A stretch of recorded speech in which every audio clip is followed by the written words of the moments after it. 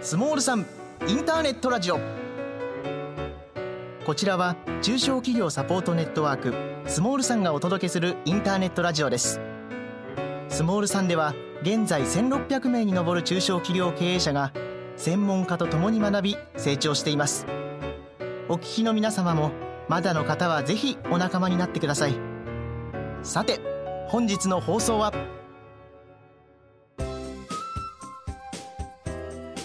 先へのメンタルタフネスへの道。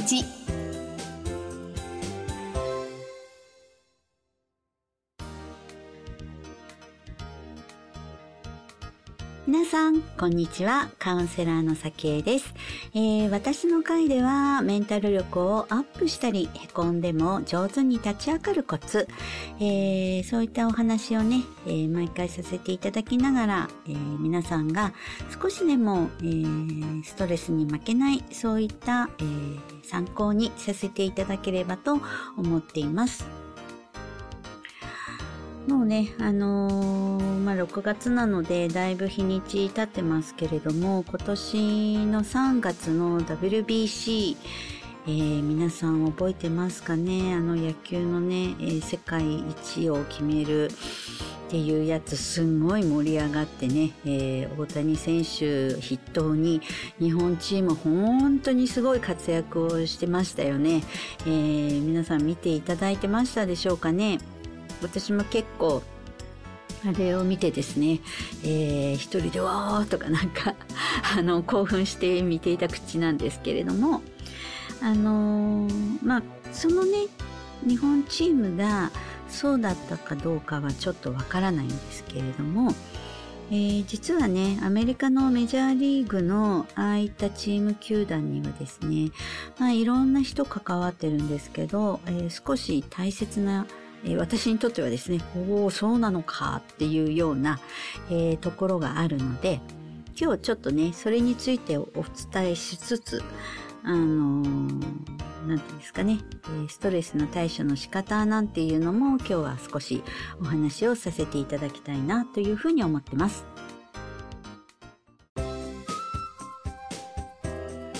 先へのメンタルタフネスへの道。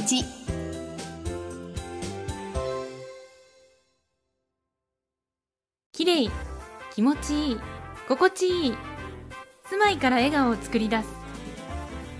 宝工機はそんな住まいづくりのお手伝いをしています。25年間積み上げた技術力とサービスで、ハウスクリーニング、定期清掃、植木のお手入れからリフォーム、水のトラブル、ゴミの撤去、蜂の駆除まで。お住まいのお悩みなら何でもご相談ください。高い品質、良いサービス、宝工機。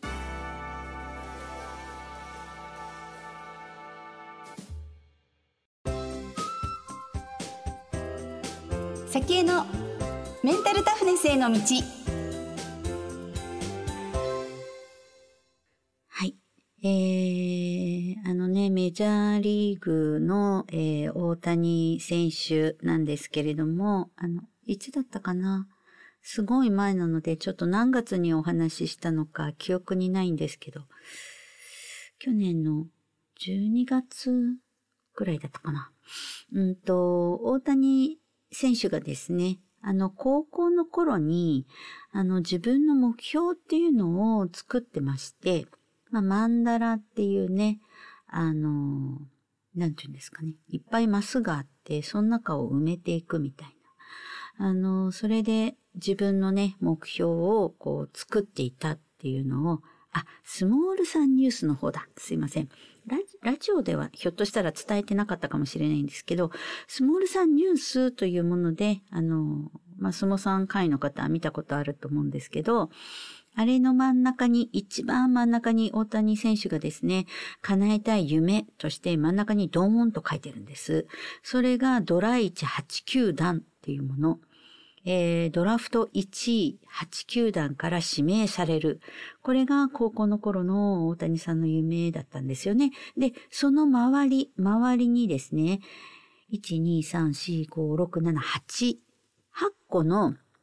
じゃあそのドラフト1位8球団指名されるためには、どんなことが必要なのかっていうのを8つ書いてるんですね。で、その1つが、体づくり。2つ目、コントロール、キレ。3つ目、スピードと、160キロって書いてあるかな。で、4つが変化球。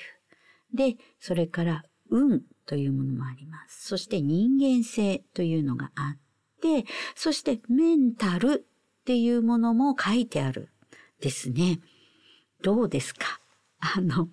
ここでメンタルって書いてあったのが、私的には結構衝撃的というか、おおというふうに思ったんですけど、高校生の時の大谷選手はですね、もちろん、プロ野球選手になるためには体づくりも大切だし、実際の自分の何ですかね、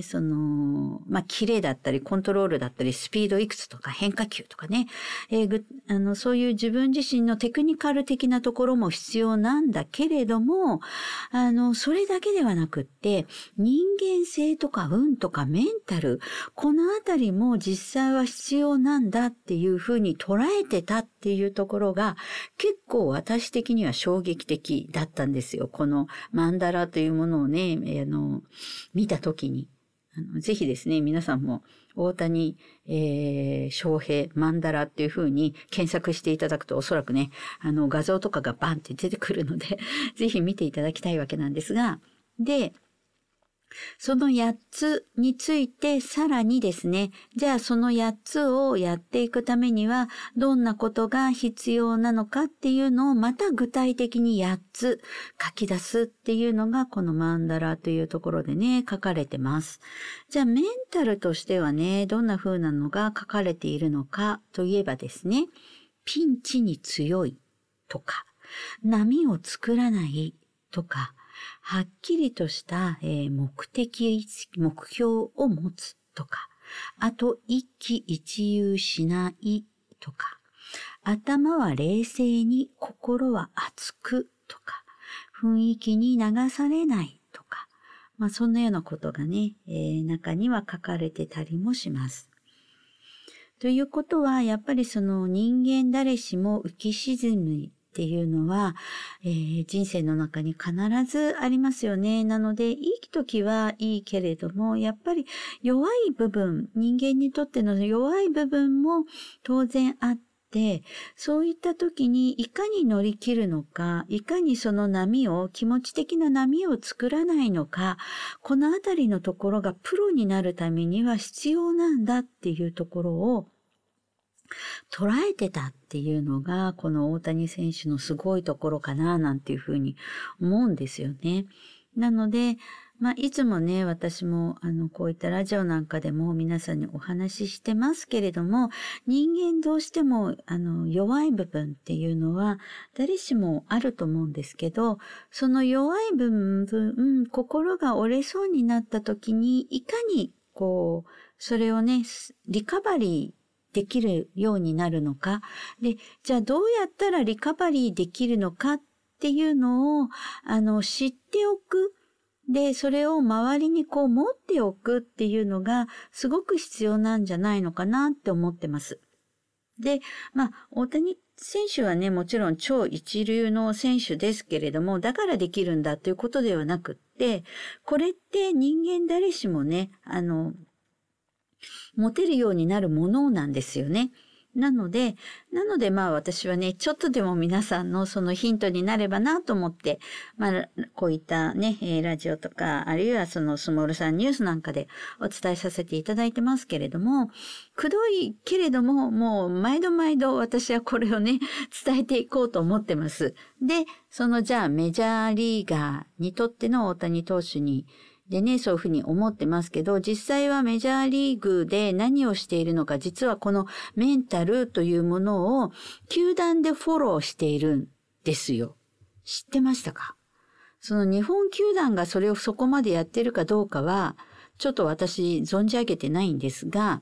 実際はですね、メジャーリーグのその球団はですね、このメンタルな部分のフォローをしてるようなんです。これなんで知ったのかといえばですね、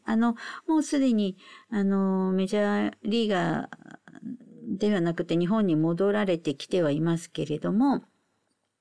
覚えてますかね、川崎宗則さんというメジャーリーガーだった方がいらっしゃるんですね。で、結構この方もメディアでね、すごい元気で、取り上げられてましたので、記憶にある方もいらっしゃると思うんですけど、その方が、言ってらっしゃったことなんですけど、まずですね、リラックスするのもトレーニングの一つであるというふうにその方おっしゃってたんですね。で、川崎さん曰くですけれども、メジャーの球団にはですね、各チームで必ず5人ぐらいのメンタルトレーナーというのがいるそうなんです。で、日本の球団でそういった方がいるかどうかはちょっと私知らないんですけど、少なくともメジャーのね、球団には必ずいると。で、そのメンタルトレーナーが何をしているのかといえば、やっぱりそのメンタルを維持するってすごく、こういうね、スポーツ選手にとっては重要であると。で、さっきのね、大谷投手のその浮き沈みがしないようにというふうに書いてましたけれども、やっぱ人間どうしてもね、いい時はね、メンタルもすごく調子よくって整ってるんですけど、うまくいかない時ってどうしてもメンタル的にも下がるじゃないですか。それは別にメジャーリーガーであろうが、皆さんであろうが同じだと思うんですよね。やっぱなんかうまくいかない時って気持ち的にも沈んできますと。ただその沈みっぱなしだと当然のことながら自分として力を発揮するということができにくくなってきているわけなので、それを気持ち的にいかにそうならないように平常心で、やっていくためには、やっぱり自分一人では難しくって、他の人の力も借りる必要性があるようなんですね。で、これは、当然だと思います。で、どっちかっていうと、一人でやってもうまくいかないかなって私自身は思ってます。なぜなのか。これ皆さんもおそらくそういう方の方が多いと思うんですけど、一人でね、どうしようかな、こうしようかなって頭の中で考えてると。で、これ人間の脳にありがちなんですけど、一人でずっと考えてるとですね、どちらかというと、ネガティブなことを考えがちです。特に、これもずっと前、相撲さんのこのラジオとかでもお伝えしたので、ひょっとしたら聞いていただいている方いるかもしれないんですけど、ポジティブとネガティブって、ありますよね。で、DNA の型的にというか、いくつかのそういったのの中に、そういうふうにネガティブに考えるのと、ポジティブに考えるのとで、なんていうのか、そういう、型というか、DNA のその仕組みとしてある中に実際あるそうなんですね。研究の結果そういったのがあって、どちらかというと、アメリカ人は、ポジティブに捉える、そういう DNA 型のそういったのを持ってる人の方が多くって、日本人はどちらかというと、そのネガティブ的に捉える要素の方が多いっていうのが、実はこれ実際にね、調査結果で出てるそうなんです。ポジティブに捉えられるアメリカであったとしても、メジャーリーグのその球団にはですね、メンタルトレーナーが各チーム必ず5人ぐらいいると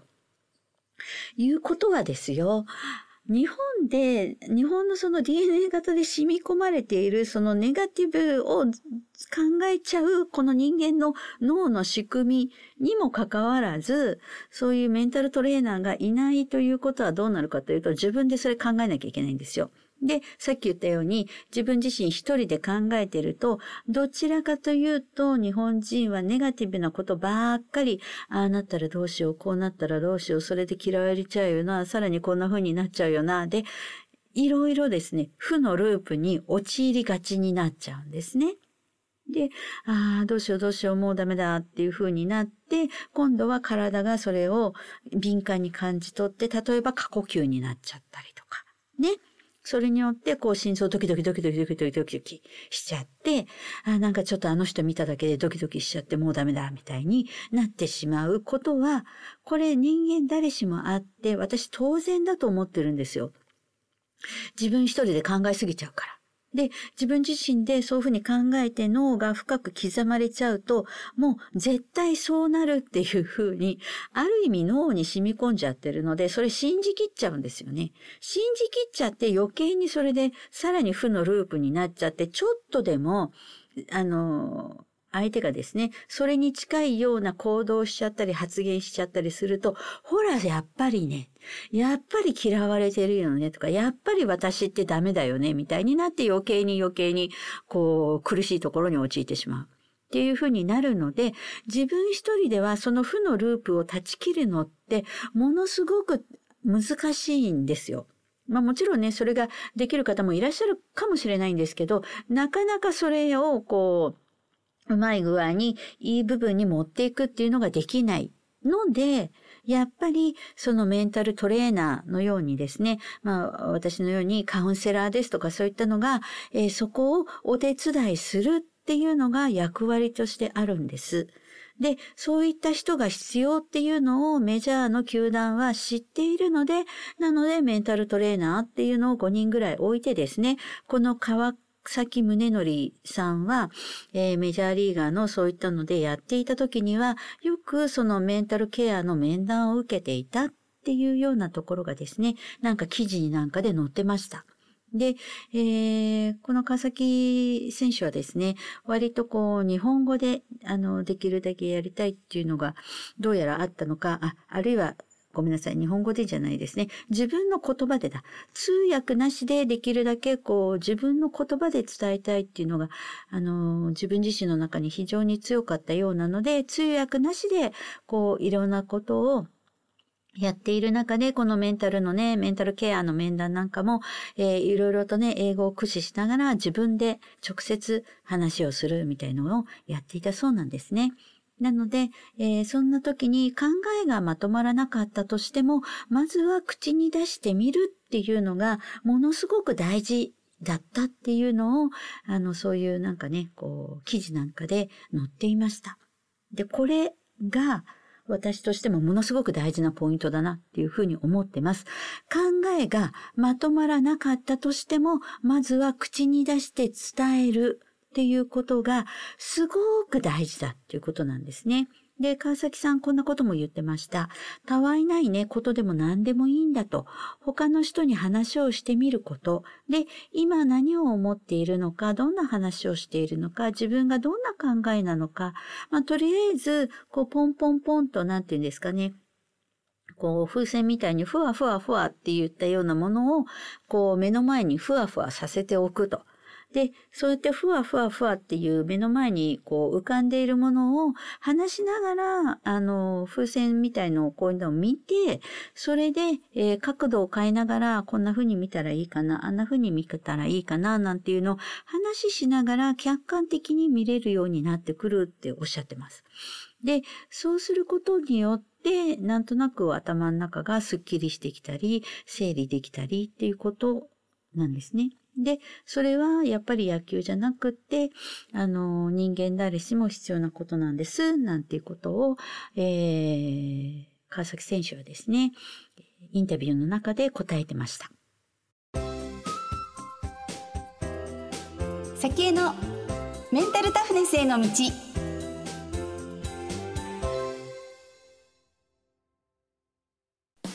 地域コミュニティを大切にする金融機関、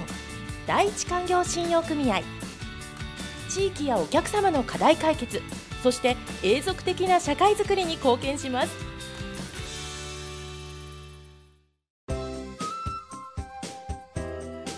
先へのメンタルタフネスへの道。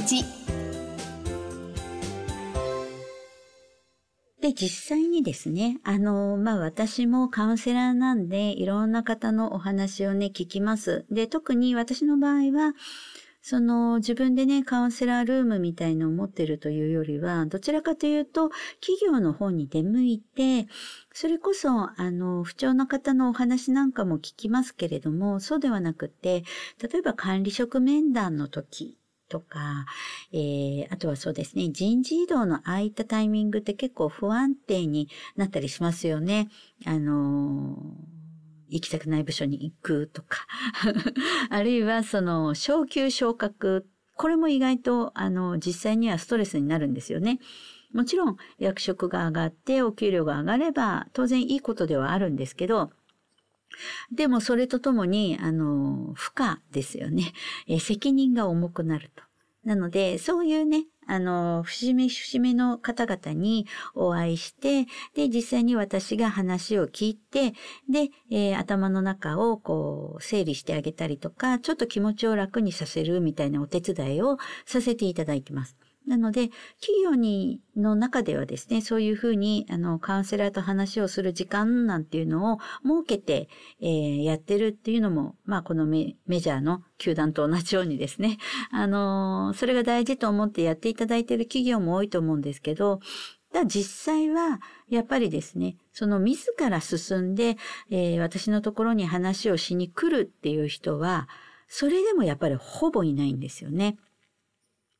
企業面談だったとしても、ある程度人事さんがですね、じゃあ今回は入社3年目のね、ちょっと仕事に慣れてきてお疲れ気味の人に話をしてくださいとか、あるいはですね、さっき言ったように、新しく、管理職になった人に話、聞いてあげてくださいみたいに言って、で、私が話を聞く時間を設けて、だいたい30分から50分ぐらいなんですけど、お話をするっていう風になるんです。で、そうするとですね、どんな風になってるかといえば、話別にしたくないし、する必要ないと思ってる人が私のところに話に来るわけなんですよ。大半の人がですよ。中にはね、やっぱりちょっとストレス抱えてたりとか、ちょっと悩みがあってみたいな人も中にはいるんですけど、大抵の人は私と話をするときには、この30分だって自分すごい忙しいのになんでこの人と話しなきゃいけないのみたいな、そんなスタンスで結構来るんですよ。で、なので、私、すいませんね。お忙しい中、お時間頂戴してやって申し訳ないですね、みたいなところから、お話スタートするんですけど、実際ですね、その30分後にどうなってるのかといえば、結構皆さんですね、頭の中が整理できましたと。ちょっとやっぱり、どうしようかな、みたいなものが、実際はあったので、なんとなくこうかな、みたいなことが分かりました。ありがとうございますって言って、変えられる方が意外と多いんです。わかります？最初はですね、なんでこんな人と、こんなカウンセラーと俺別に病んでるわけじゃないのに、なんで時間作って話さなきゃいけないのっていうハスに構えてた方がですよ。私と話をしてですね、結構すっきりしました。よかったですって言って変えられる。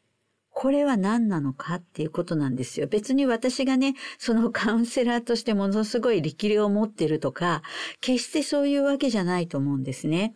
これが、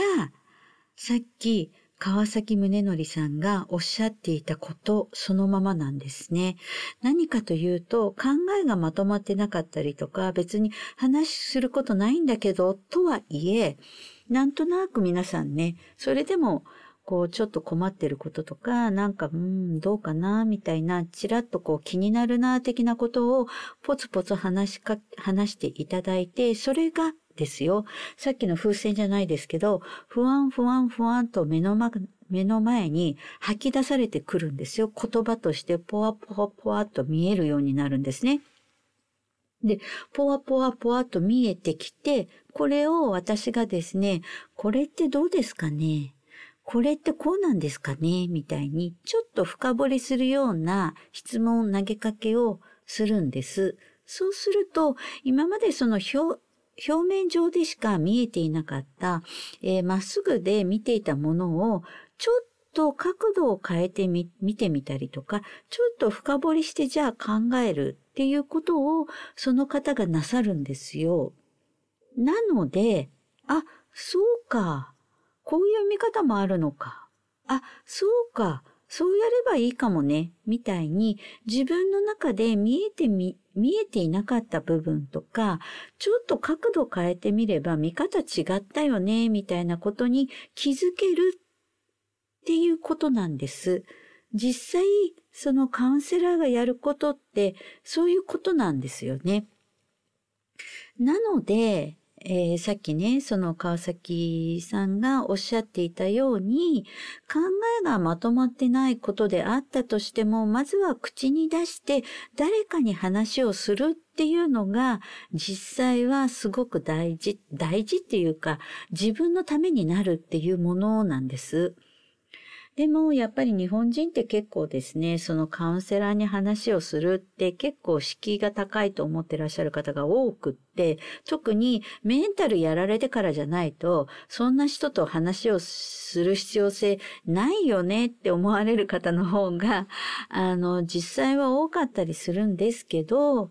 でも私の体験上ですね、全然自分病んでないし、あなたと話する必要ないんですけどって言ってる人の方が意外とですね、なんかすっきりしましたね、みたいな。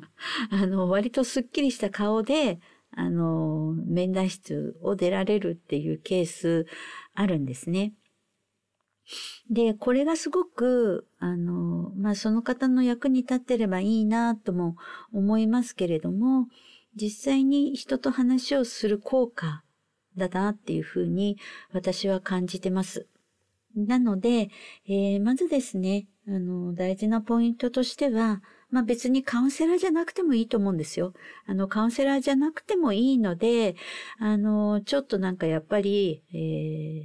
気持ちが塞いでるなとか、なんかちょっと困ったなとか、ストレスだなって思ってる人がいるんであるならば、やっぱりなおのこと誰かに話をするっていうのはぜひぜひですね、やっていただきたいなというふうには思ってます。先へのメンタルタフネスへの道。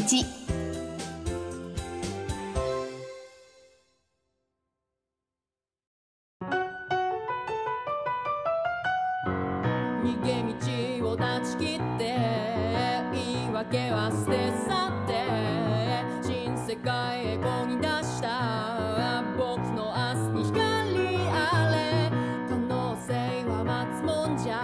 なく迎えに行くものなんだフライングするくらいで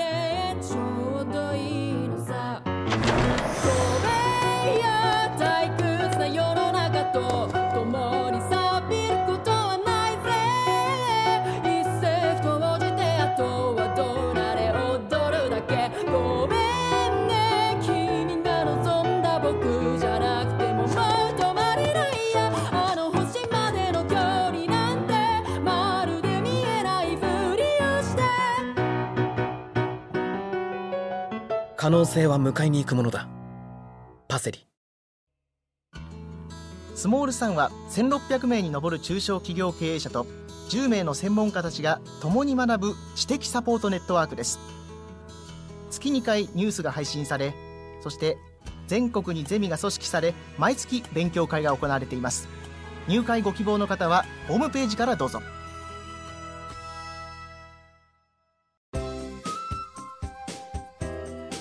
先へのメンタルタフネスへの道。はい、どうですかね。人と話をするっていうことの大切さを今日は、そのメジャーのね、球団でメンタルトレーナーがいますよというようなお話からちょっとさせていただいたりしてますけれども、本当に実際に、私電話相談なんかもしてまして、電話なんてなおのこと、なんて言うんですかね、対面じゃないので、相手のその様子が見えないんですよね。結構カウンセ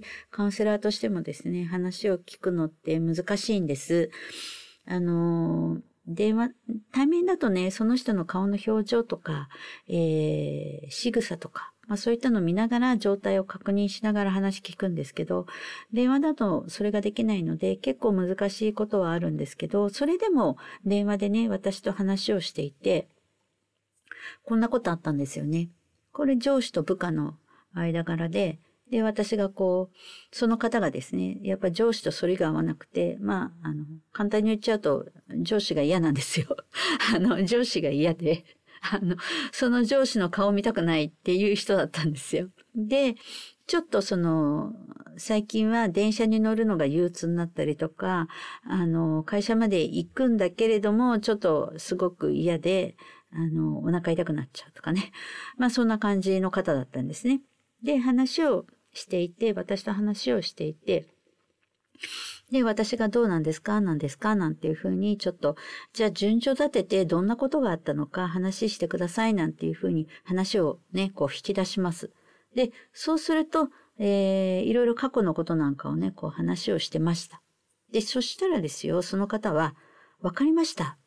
もういいですぐらいの感じでですね、電話切ろうとしたんですよ。で、私はちょっとね、相手の表情見えないんで、私なんかちょっとやらかしちゃったかなと。なんか、気に障るようなこと言っちゃったかなと思って慌ててですね、すいません、ちょっと私分かってないんですけど、何が分か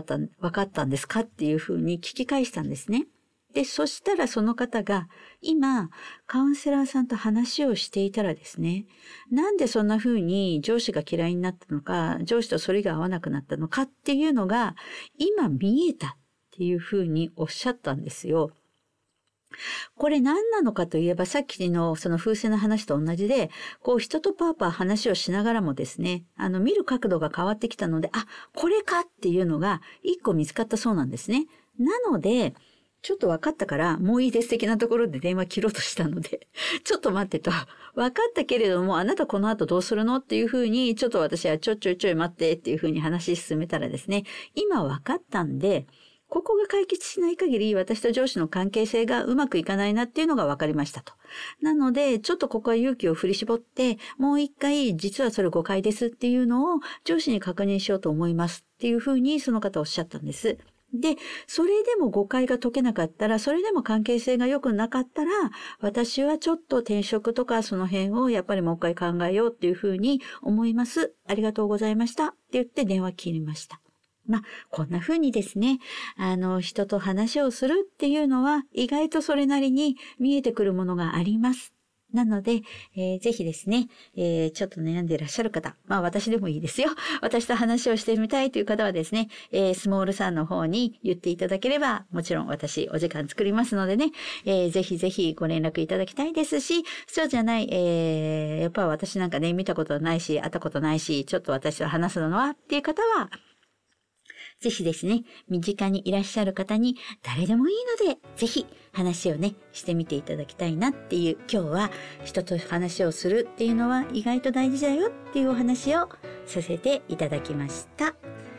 では、また、来月お会いしたいと思います。皆さん、どうぞそれまでストレスフルにならないように誰かと話をしてください。ありがとうございました。